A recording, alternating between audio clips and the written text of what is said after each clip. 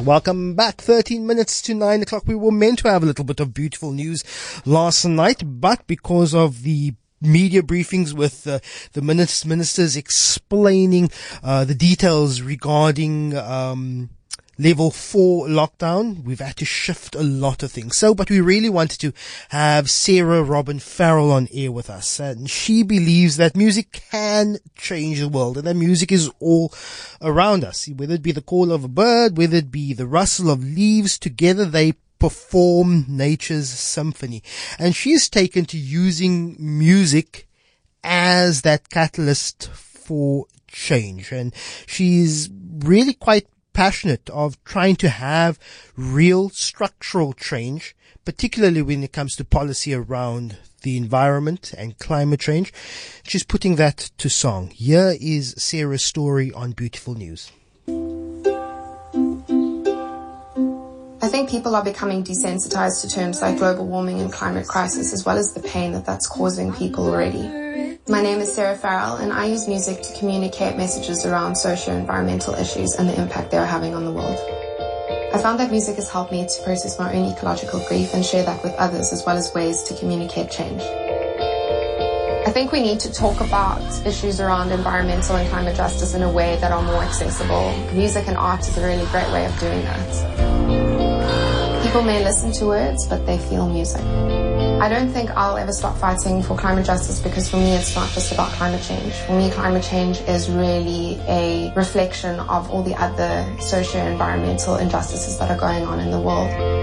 Go to protest, call on the government, focus on how we can change the system and not just people. Sarah Farrell joins us now on the line. She's also known as Sustainable Farrell, talking about her contribution to a more sustainable world. She joins us now on the line. How are you doing, Sarah? How have you been keeping up with lockdown and everything? Thanks so much for having me. I've been very fortunate in lockdown. I am definitely one of the more fortunate people in terms of having a home and a garden and a place where I can be with people who I love. And also have music to keep me company. So I really can't complain. Do you see this issue of global pandemic, of a global public health crisis as part of the conversation when it comes to sustainable living, when it comes to climate justice, when it comes to issues around climate change? Absolutely. I think it's important for us to consider that no crisis really exists in isolation. And especially when we look at something like a pandemic that's come from a zoonotic disease, so it's jumped from non-human animals to humans, what we find is that a lot of this comes from our abusive occupation of the planet and of the way that we've mistreated nature. So obviously, pandemics have been happening, and they have happened before, but they become more severe, they become more frequent as we kind of expand more and more and abuse nature in the way that we have through the system of mass consumption and capitalism. So I do think there's absolutely a connection. You're very right in our clip that we played a short while ago, when we have certain issues that have been in our consciousness for a while, particularly issues around the environment. When people hear climate change, our eyes almost glaze over, because the conversation is almost always ongoing, but we see so little actual physical policy change. Would you forgive someone for just, when they hear a story on climate change, global warming, environmental justice, that they would just sort of glaze their eyes over and just go on to the next story?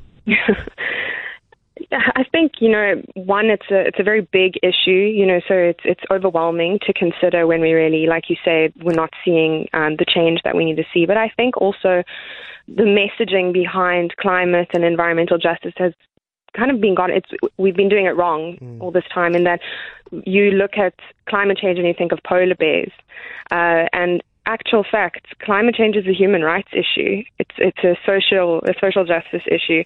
So I think when people start to realize the connection between human rights and climate, as we join those dots, I think people will become more sensitized to it, hopefully.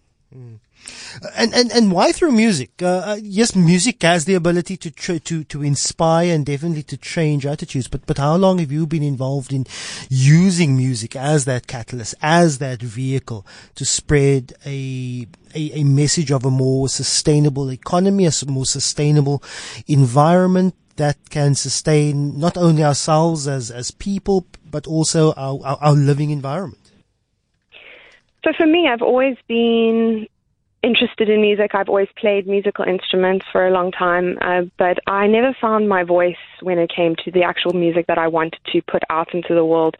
And when it came to seeing, the reality of what was going on, I think I felt a lot of grief, and I didn't really know how to process that myself.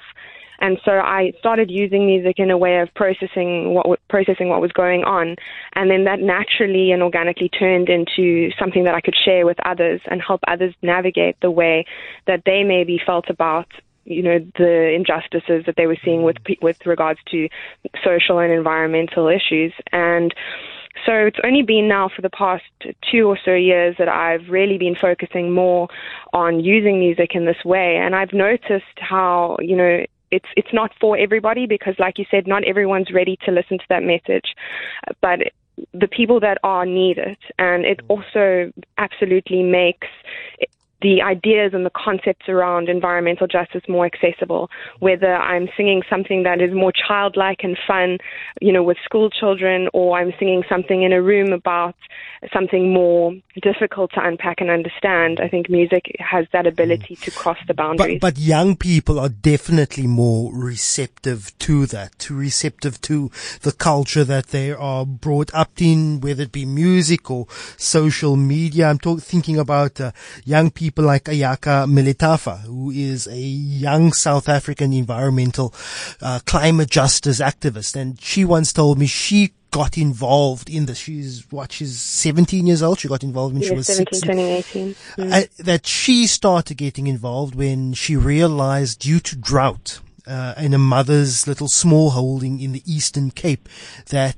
animals and livestock were dying like flies.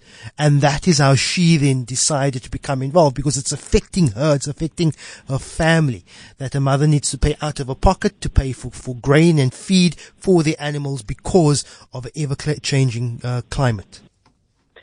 Absolutely. I think, in the work that we've done with Ayaka with African Climate Alliance as well, I coordinate at African Climate Alliance, and I think what we've realized is that it's so important to localize and contextualize issues. As Ayaka very poignantly pointed out, that for her it was through the drought. There's many others that have other kind of connections to climate, and so when we point out these very contextualized ways of dealing with things or experiencing things, then we're able to unpack the broader issues at hand. And I think that's a very good point that you've made there.